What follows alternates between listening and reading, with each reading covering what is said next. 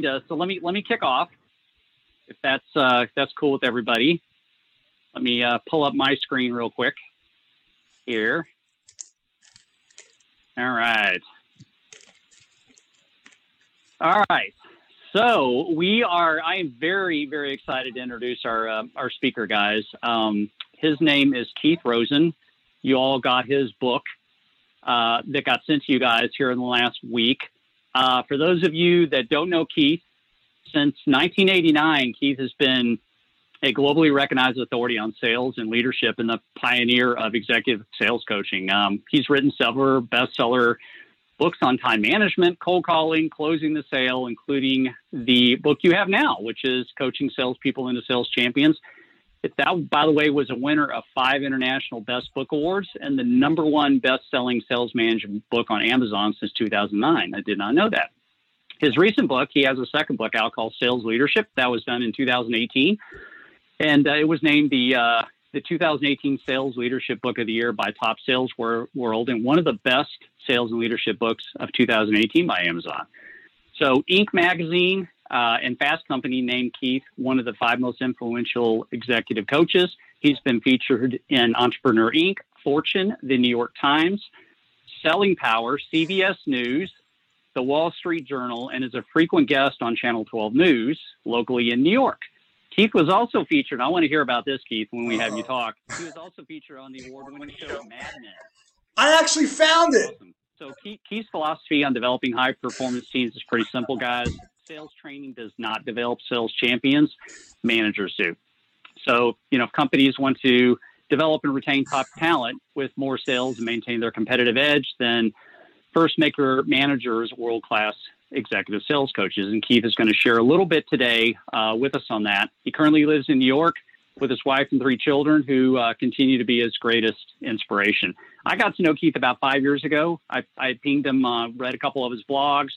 Just sometimes, there's just certain people that just really resonate with you about how they talk about certain things around coaching or leadership. And with Keith, it just really resonated with me what he had to say and how he went about thinking about things and how we could all benefit from this.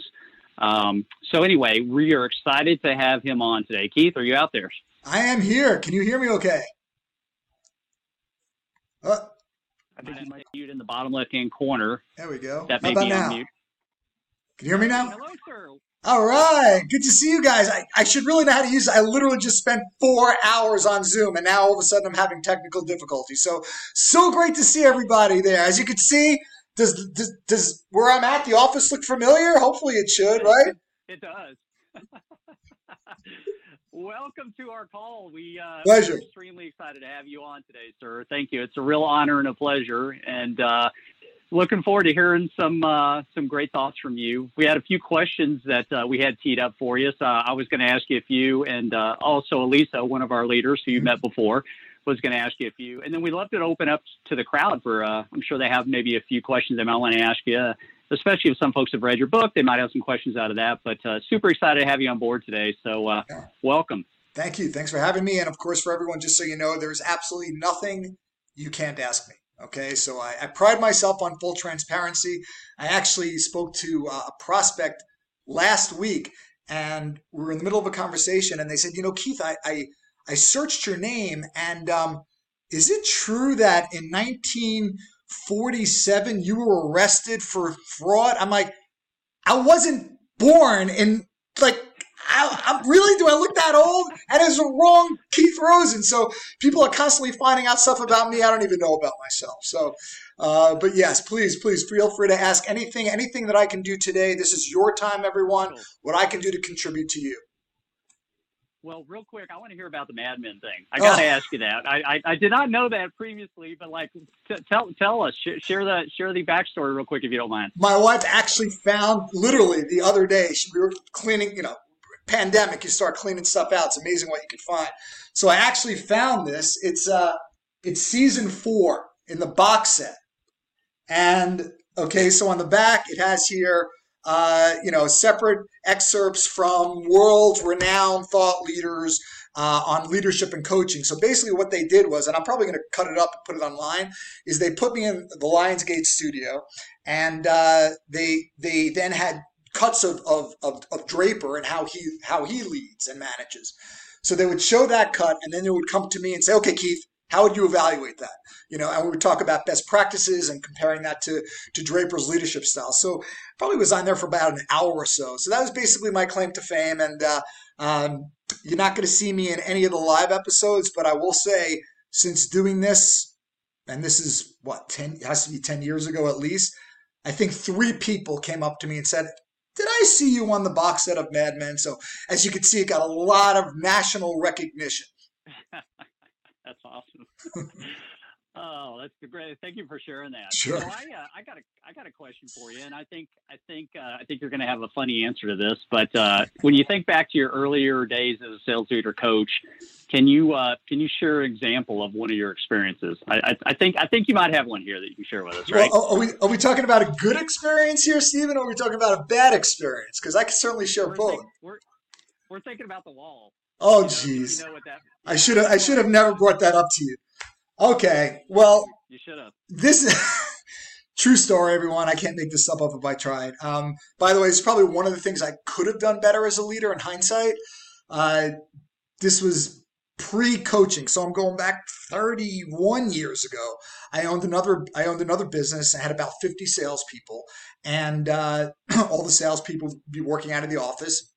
And had my senior salesperson, very open office in terms of allowing, as an owner, you want to use my office. If I'm not there, feel free, go in there, use my phone. I'm here to support you any way I can. You need my office to have a meeting, go for it. So one day I come into the office and my top salesperson, Peter, is in the office. I've known Peter for, at that point, probably a good 2 years he's been working for us. And Peter is one of 16 children. Peter is 6'6", 325 pounds. He's not a little person, and in case you can't see me clearly, I am not 6'6", 325 pounds. So Peter was in my office. I go in there again, just show up, put my stuff down. I'm like, "Peter, how do you want phone?" He goes, "No, I need 5 minutes, 5 minutes." I'm like, "No worries, take your time. I go out, I'm doing some other stuff. I come back about 10, 15 minutes later, he's still on the phone.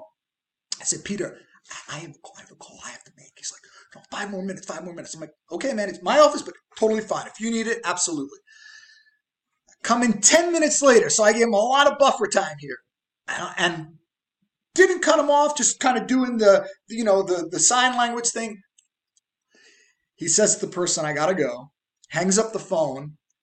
It was like a cartoon. You know those cartoons where you see like Wile E. Coyote run through the wall and it has that picture of him still through the wall? Well, Peter took me and literally threw me through the wall. I can't make this stuff up.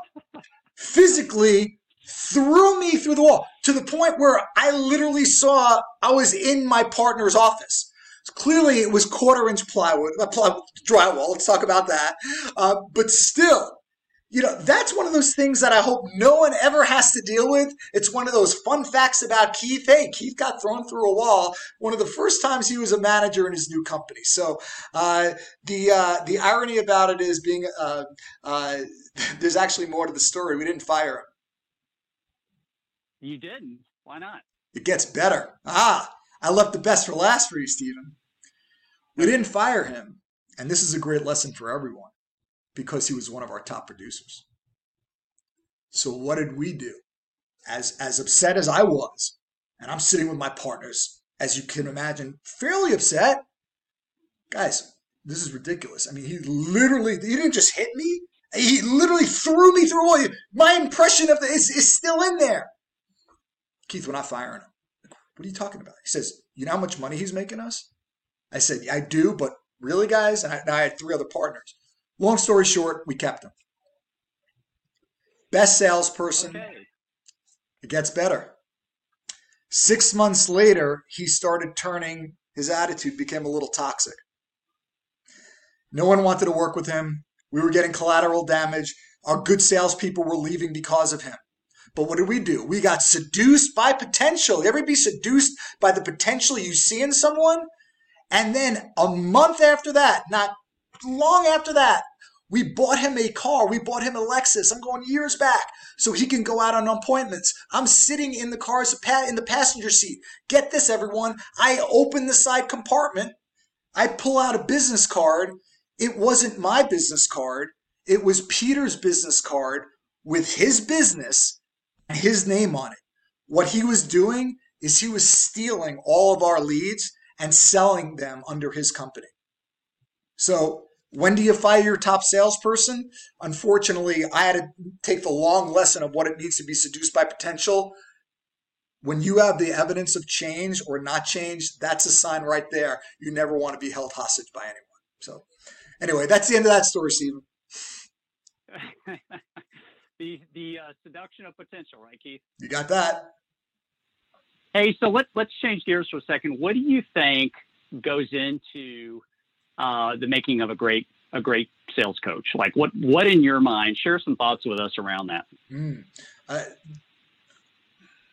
The first visceral reaction I had was everything started with characteristics that are internal versus skill set.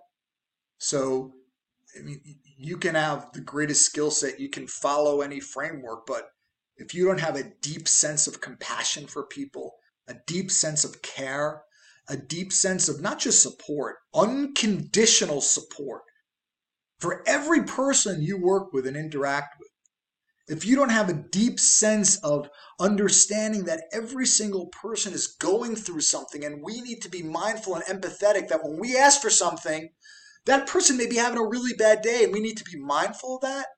We need to demonstrate that. We need to share that we understand how people are motivated and we respect that mutual level of respect. Those to me are the things that show up first as a coach. Now, beyond that, those core characteristics of who you are always going to be more important than what you do. But if you are someone who cares deeply, and the one thing I know about leaders is most leaders become leaders because they want to make an impact. That's what they want to do. They want to help other people succeed. And it sounds really good when I ask that question in a safe environment, when they're not getting 50 calls and texts and they don't have 17 Zoom meetings to attend. That idea gets thrown out the window real quick, and it's very easy to resort back to being the chief problem solver, the directive manager. And that's when we move into a state of reaction. And if we don't stop and move back to becoming that coach and leading with questions rather than leading with answers, we're just going to perpetuate that global conundrum of having everyone be dependent on us. And then we wonder why we have no time to do anything we need to do other than solve everyone else's problems. So it's being able to park your ego. It's about being selfless. It's about putting others before yourself. It's about being really curious. To me, if you're curious, that means you care. You're not curious, you just don't care. So those are the things outside of just the framework that you need to be able to actually facilitate a coaching conversation. That's a great answer. We before you joined, we had a little poll with our leaders around what makes a great coach. A lot of the things that you just brought up were words that were put into the poll. I love the word care.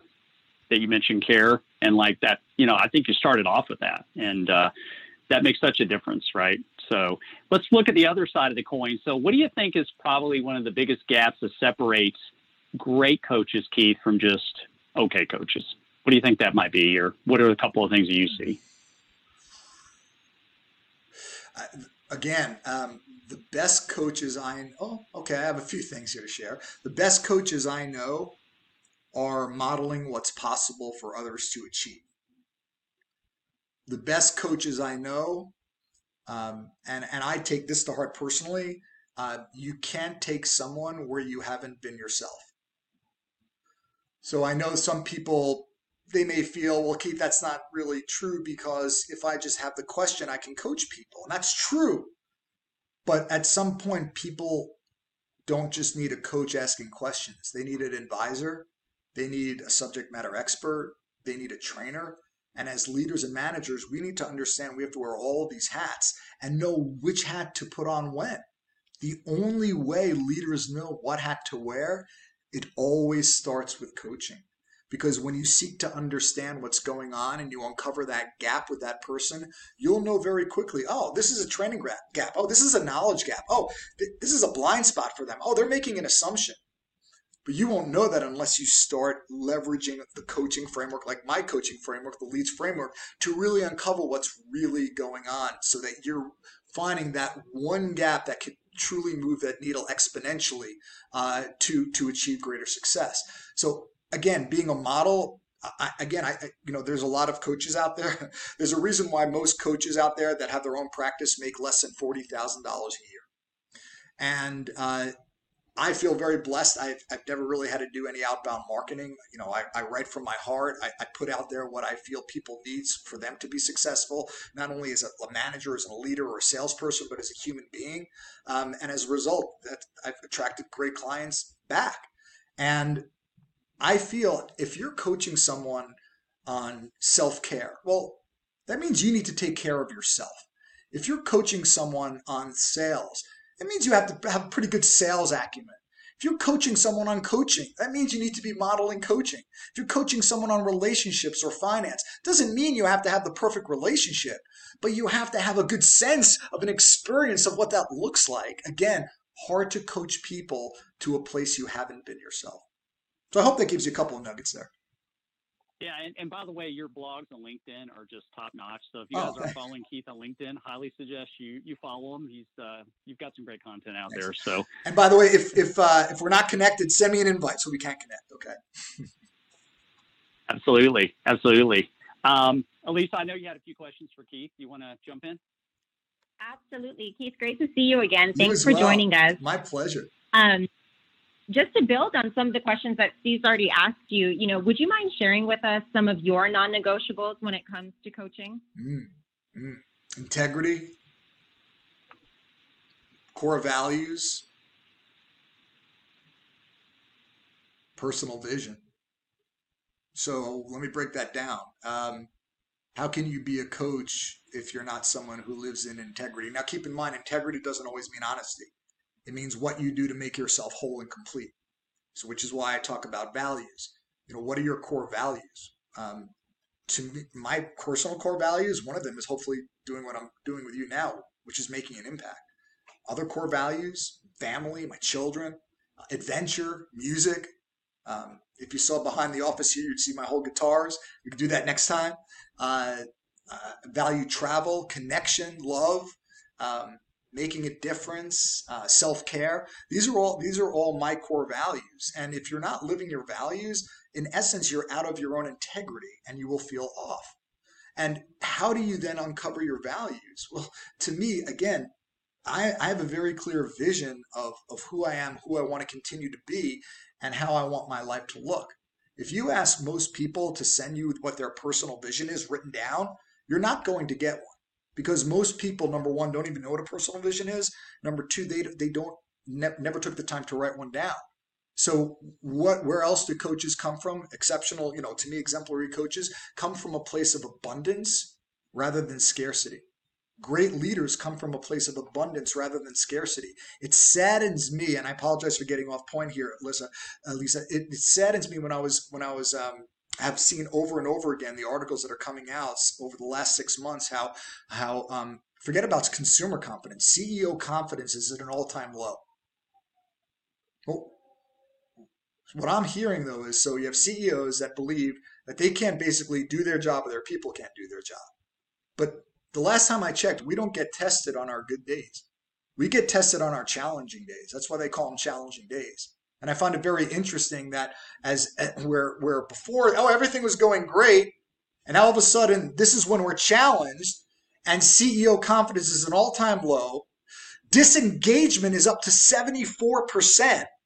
And I just did a survey, and I'm happy to share it with everyone, of now that, and had over 3,000 responses.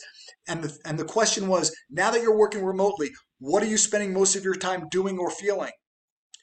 First response, virtual meetings, remote meetings. Second response, self-care, life balance. Third response, feeling alone, disconnected, unsupported. Fourth response, client retention, service, prospecting. Which one do you think rose to the top? Feeling disconnected, feeling unsupported, feeling alone. 44%. 44% of people Okay, now I'm sure if I continued that survey, it would still share the same results. But I found it interesting. They have 44%, you have that many people that are fully disengaged and unhappy at work. But yet you have around 22% of people, more people spending time with self-care. Meetings and prospecting were the lowest. Disengagement was the highest. So how do I interpret that? Managers and leaders, they're not coaching on a good day, and they're certainly not coaching on a bad day. No, I appreciate that. And I think, your points there are a perfect segue into something I really wanted to just get your input and your thoughts on, your perspective, which is, coaching specifically in a COVID environment, right? Like we're all living in it right now. Our people are going through it. And how have you seen that evolve or even not evolve in the clients that you're working with, given the levels of stress that leaders and their teams are faced with on a day-to-day basis? Yeah, perfect segue. Thank you for that. We've talked in the past about, and I'm actually in the process of writing about this. Still, ideas are still percolating, but basically it's about bringing love back into organizations or bringing love into organizations. Now, before anyone here turns off, their screen and runs away because I use the L word in corporate America, oh my gosh, let's talk about this. We use the word love when we say, oh, I love that movie. I love my meal. I love my friends. I love my client. I love my boss. I love my job. So love is already there. Okay, now where am I bringing this to? Okay, managers are now having conversations they've never had before. For example, how do you manage in this environment? Okay, how do you manage when everyone is living in a state of uncertainty and doubt and fear in this pandemic? Well, managers aren't. You think, are you guys? No, and no, not pointing at any leaders here. But managers aren't getting the coaching they need from their manager. Their managers aren't getting the coaching they need from their senior VPs. Their senior VPs aren't getting the coaching they need. It starts from the top. So the problem is that as a senior leader, if I'm not getting good coaching, it's going to be very difficult for me to recognize when other people need it and what they need. So take this perfect example of now, everyone is now remote, okay? 44% of most companies before this pandemic didn't even allow remote working. So now you have everyone working remotely. The majority of people never worked remotely before. And let's be clear, no one's ever even been trained how to work remotely. And managers, inclusive of not being trained how to work remotely, have never been trained how to coach remotely, forgetting about even coaching on a good day. So what are the conversations that need to happen? So imagine this, right? So there you are, you're having a one-on-one with one of your salespeople, one of your direct reports, and we're having a Zoom meeting. And you're sitting there in your office, right? And the other person's there, they're in their kitchen. They look miserable. They look like they haven't slept in days. They're holding their baby who's crying, okay? Behind them, you could see their office is in shambles. Are you really going to tell me, I can't talk about that. I'll get in trouble with HR. The conversations are going to change, everyone. HR needs to change, okay? Sales disablement and inhuman resources need to upgrade and evolve to align with what's going on today. And that's why I say you bring love back into the formula. How can you not connect with people on a deeper personal level? You're literally in their home. So, these are the deeper conversations managers have never had. They're scared to have.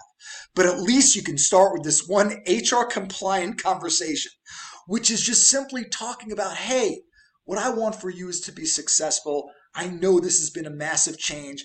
Most of us have never gone through anything like this before, let alone now working at home, which presents a whole slew of other problems. I want to make sure I'm being the best leader and coach I can be for you, and was hoping we can have a conversation around what I can do to best support you around reaching your goals.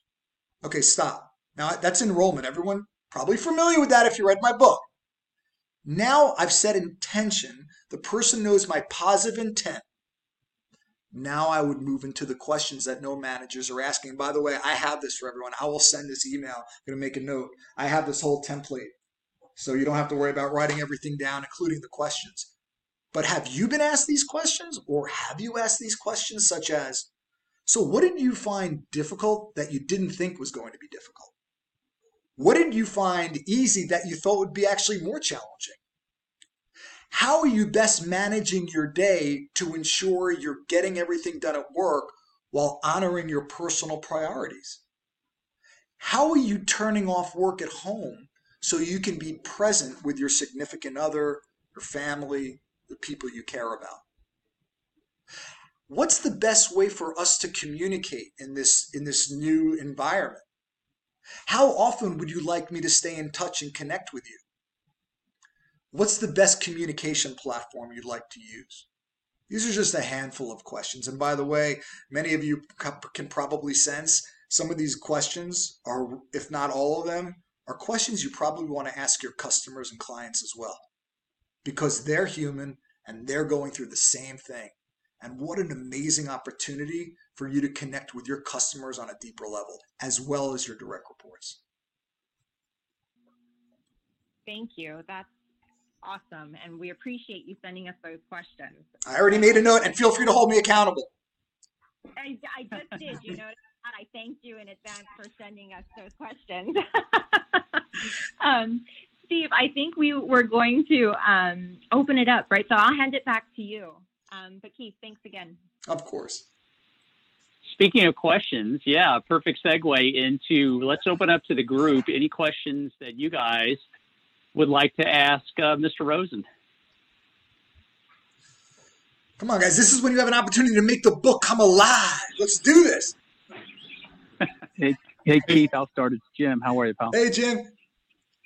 So when last we spoke, you were going to tee it up over the weekend. I'm not sure how you hit them, but I'm hoping you hit them straight. Is that fair? Of course. Did you get some down the fairway? You would be surprised. I actually had a really good game until the next day, and I'm like, I can't move. And my wife's like, you've been playing golf 3 times a week and biking 20 miles 5 times a week. You're 53. You think you might be pushing your body? And my wife knows, she's like, hey, honey, I'm either all in or all out. That's just how I am. That's why I get along with managers and A-type people so well.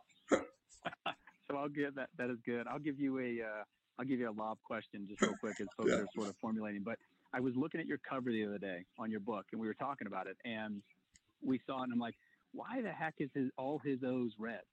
And then Travis said, hey, no, there's like X's in there. It's like the X's and O's, like a playbook kind of thing, right? And so I'm curious, just generally, and not having to do with coaching, but like, is that your design? Did somebody else come up with that? Like, I love that sort of cover right there. Well, Jim, first of all, everything has a story, right? There is a story behind this. So you're spot on, Travis, spot on. That was all about playbook, X's and O's, trying to bring in the whole coaching theme, the thematic element into the cover. There's one little problem I realized once I started traveling internationally to 6 continents and over 75 countries is that doesn't translate overseas. Those are football plays. Kind of don't play football outside of the United States. So I'll vividly remember being in Brazil or being even in the UK or in Ireland. At the end of the day, people get the book and they're like, Keith, you know, your book is really good, but what are the X's and O's? Are they hugs and kisses? I'm like, no, it's a myopic U.S. thing. And, you know, it just showed me right then and there. And I love that lesson that I got the first time someone said that to me when I was in Ireland. I'm like, wow, the United States is not the center of the world. And I wrote this with a myopic point of view, which is why my last book, Sales Leadership, has about 50 stories from all the experiences I had traveling in different countries. So that was a good wake-up call. And as you know, on my new cover, it's very simple. It's black and red. It's black and red. That's it. Thank you for the story. I appreciate it. Yeah, sure. Yeah, be careful what you ask for, Jim. I could pontificate for another hour. I got one for you. Sorry? Got a question for you. Yes, please. Yeah. So in your book, one of the things that was impactful for me in your book, Sales Leadership, or not Sales Leadership, but the Salespeople and the Sales Champion, was the concept of push versus pull motivation, and it was really, really great how you laid that out. I was wondering if you could talk to the group a little bit about that concept. Sure. How deep do you want me to get in terms of specificity around that? Let's go medium. Okay. Okay, cool. Great. I know you're a deep thinker, so. No, George, I appreciate that. So, and feel free to just cut me off any point in time. So let's just talk about assumptions for a second, because I think that's where it comes down to. When managers and leaders go into an organization and now you have a team, I'll just put out a question for you to self-reflect on. And I say the universal you here is, how many of you truly know what motivates your peers, your manager, and your direct reports because you asked them and they told you? You don't have to raise your hand and you don't have to answer the question. I already know the answer. Okay? The problem is, as leaders, we often assume what motivates our people. Okay? And we often assume what motivates them is based on what? What motivates us? There's another example of coaching in our own image. So I remember the story when I was in Dubai. I was having this conversation about how to tap into people's individuality. And rather than make assumptions that every salesperson is coin operated, you need to ask the questions. So I was sharing this conversation with the team in Dubai and they started laughing. And I stopped. I said, hey guys, I'm glad I'm entertaining you, but was there something specifically that I said that is either off or funny? They said, no, Keith. Basically what you just said, which was running around and pointing at our salespeople and saying, don't you want to make more money? Don't you want to make more money? Don't you want to make more money? Don't you want to get that promotion? That's exactly what we do all day. And it doesn't work. Shocker. So we cannot coach and inspire in our own image. We need to uncover what truly inspires people internally themselves. So when, for example, I ask managers, tell me about your job, and they say, oh, Keith, I'm a manager. I manage 10 people. No, you don't. You don't manage 10 people. You manage 10 individuals who happen to share the same job function. It's a subtle distinction, but a critical one. Because if you're saying, well, I manage 10 salespeople, that ensues that you're managing everyone the same way. And chances are it's the way you like to be managed. And then we wonder why we get resistance, pushback, and we start seeing that trust is eroded. That's the push strategy. It's like pushing a boulder uphill. You stop, it'll roll right down because we never tapped into people's internal motivation. Now turn that around. How do you do it? In pure simplicity, coach. When in doubt, ask the question. And this is another great opportunity for enrollment. Stephen, you may want to make a note. I have another great template to share with everyone on actually how to tap into people's individuality. And I have a great exercise that I'm also going to share with everyone on how to actually do so. It's something that I would actually implore all of you to do as well. So another resource I'll be sending everyone. When it comes to tapping individuality, how many times have you asked a very simple question? What motivates you? What gets you up out of bed every day? What do you love about your job most? What would you love to change about your job if you could? What would you love to do more of each day? Here's one of my favorite questions. If you didn't have to work, what would you do with your time? I'm going to be sending you all of these questions. Managers don't ask them, and they fill them in with assumptions. And then we wonder why there's 74% disengagement in the workforce. And we wonder why, oh, Keith, it's so hard to manage and motivate people. That's because we're trying to guess what motivates them. We're banging our head against the wall trying to figure out what motivates them and how to hold them accountable when the answer is, you're asking the wrong person. Manager Keith, how do I hold people accountable? How do I motivate them? Don't ask yourself. Ask them. How can I support you? What motivates you? What can I do to be your accountability partner and hold you accountable in a way that sounds supportive? How would you like me to follow up with you if you don't follow through with the commitments you make? What would be a good way to bring this up? Look what I just did. I'm not guessing how to hold people accountable for, and I'm not saying, oh my gosh, I don't want to micromanage them, but I don't want to give them too much rope to hang themselves. You ask the questions. So if you want to uncover how people like to be motivated and use that pull structure, let them tell you. And for those of you, again, who read the book, that wanting for statement now becomes exponentially more powerful. Now it's not just what I want for you is to be more successful. Now it's what I want for you is to be able to take that vacation you said was important to you and your family. What I want for you is to be able to save for your children's education. What I want for you is to be able to afford that house you said you want to put a down payment on. What I want for you is to have more peace of mind at home and have more balance that you said you're struggling with creating. The only way you could say those things is if they tell them to you. Now you're connecting with people on a much deeper level. And by the way, one final point on that, and George, thanks for bringing this up because it's so essential. Don't just ask these questions once. Don't think you just ask them during the interview process. This is something you want to ask at least, especially now, I'd probably say at least twice a year, because we have never experienced such accelerated change than we have this year. Okay? Normally things move fast on a good day. Life changes. People change. Kids get older. Kids go to school. People have children. People's children leave the house. Family gets older. Parents get older. Financial situations change. All these things have an impact on people's motivations and values. We need to keep our finger on the pulse of that if you truly want to keep your team performing like champions. Does that help, George? That was fantastic. Thank you. Yo, you got it. My pleasure. Come on, guys. I'm just warming up. What do we got?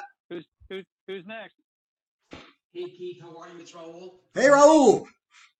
Hey, I watched one of your blogs that talked about doing things that make you feel uncomfortable. What does that look like for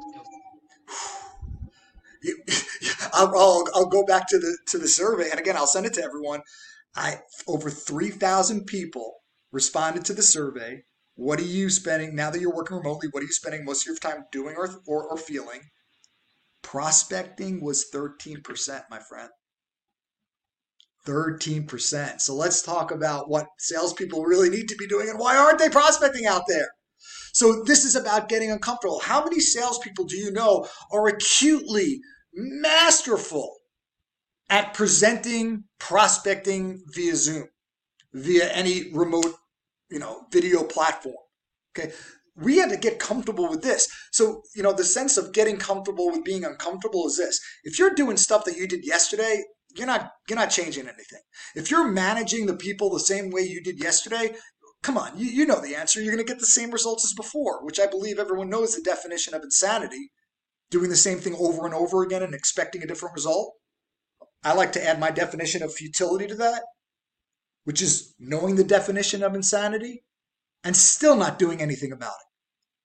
So we can keep doing the same thing over and over again. We're staying in our comfort zone. But now if you do something different, something that's outside of something you're used to doing, whether it's new knowledge acquisition, whether it's having a different conversation, whether it's coaching, whether it's enrolling someone, whether it's leveraging the power of Zoom and presenting for the first time. These things you might be uncomfortable doing. Prospecting in this new era. Maybe it's certainly different. It's uncomfortable for salespeople on a good day to prospect.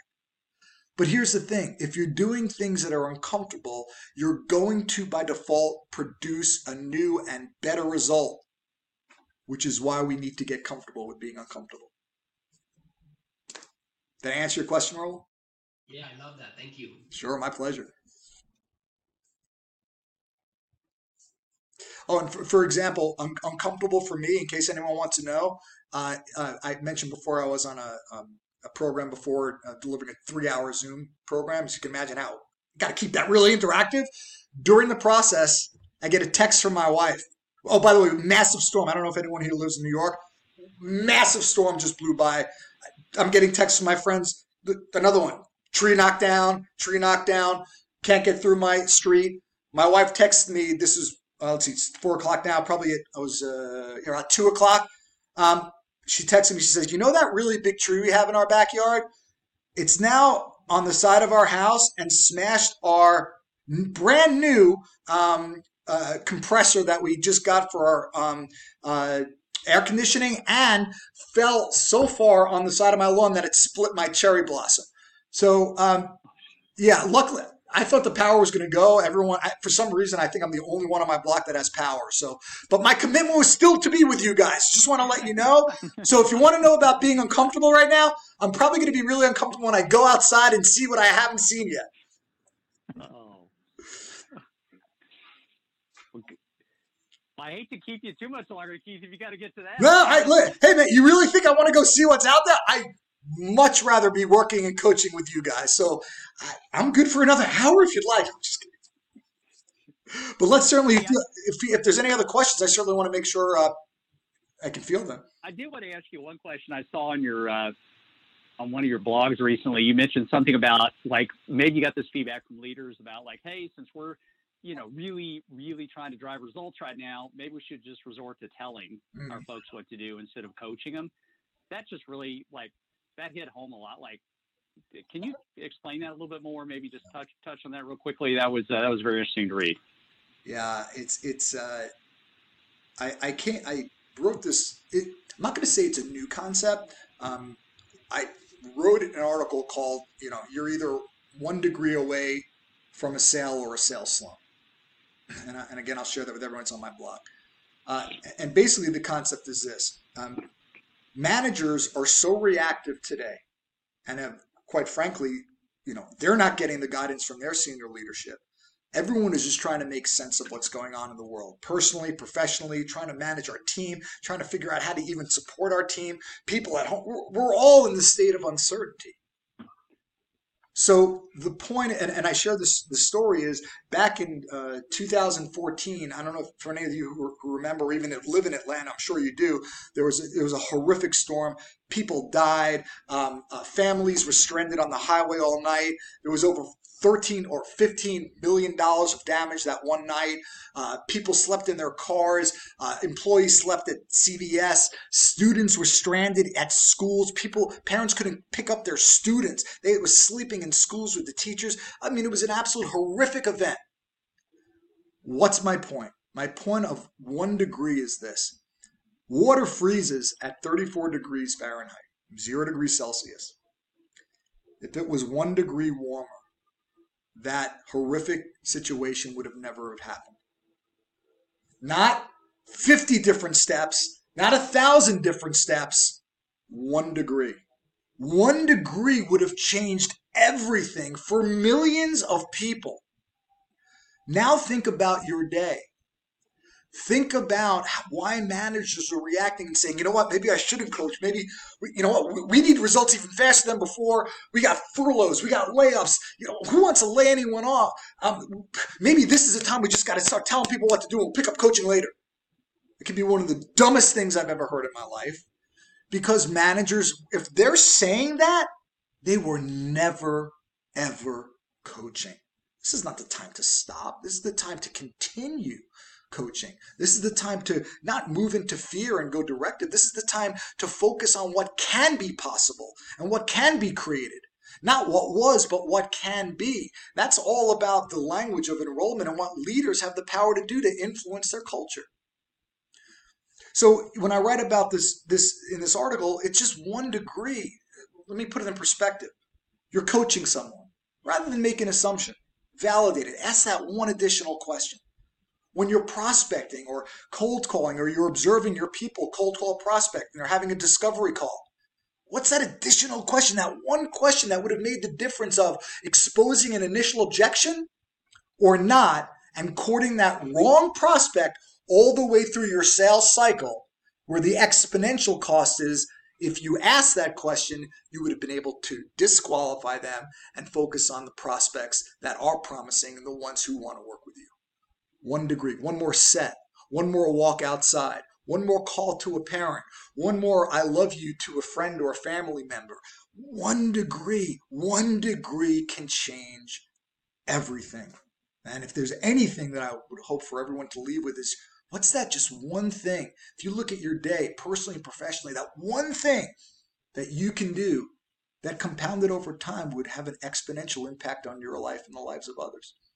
That's okay. Point is, this is the time to coach. You guys, your leaders, this is a testament to the commitment that you have to the organization and they have to you, that I am here and that you are here. I admire all of you for being here. I admire the commitment you have to yourself, to your company, to the people you're working with, I'm sure to your families. And it's truly my pleasure and honor to be able to work with you.